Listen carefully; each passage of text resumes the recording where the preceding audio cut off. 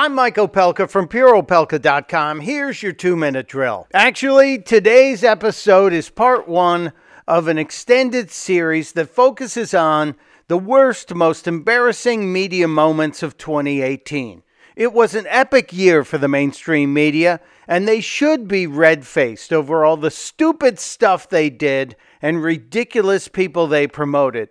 So we're going to count backwards from number 5 to number 1 and give you the most embarrassing media moments of 2018 in Casey Kasem fashion. Counting them down from number 5 all the way to the number 1 most embarrassing media moment of 2018.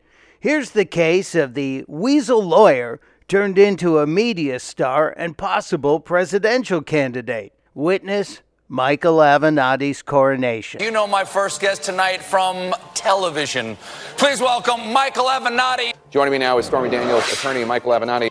Michael Avenatti is with us now. Michael Avenatti joins us now. Now we've got the man who put her in front of the cameras, her attorney, Michael Avenatti. And joining me now from Los Angeles is Michael Avenatti. Michael Avenatti, the guy who gave us Stormy Daniels, the guy who brought so much shame upon himself, and yet the mainstream media was tripping over itself to give him TV time.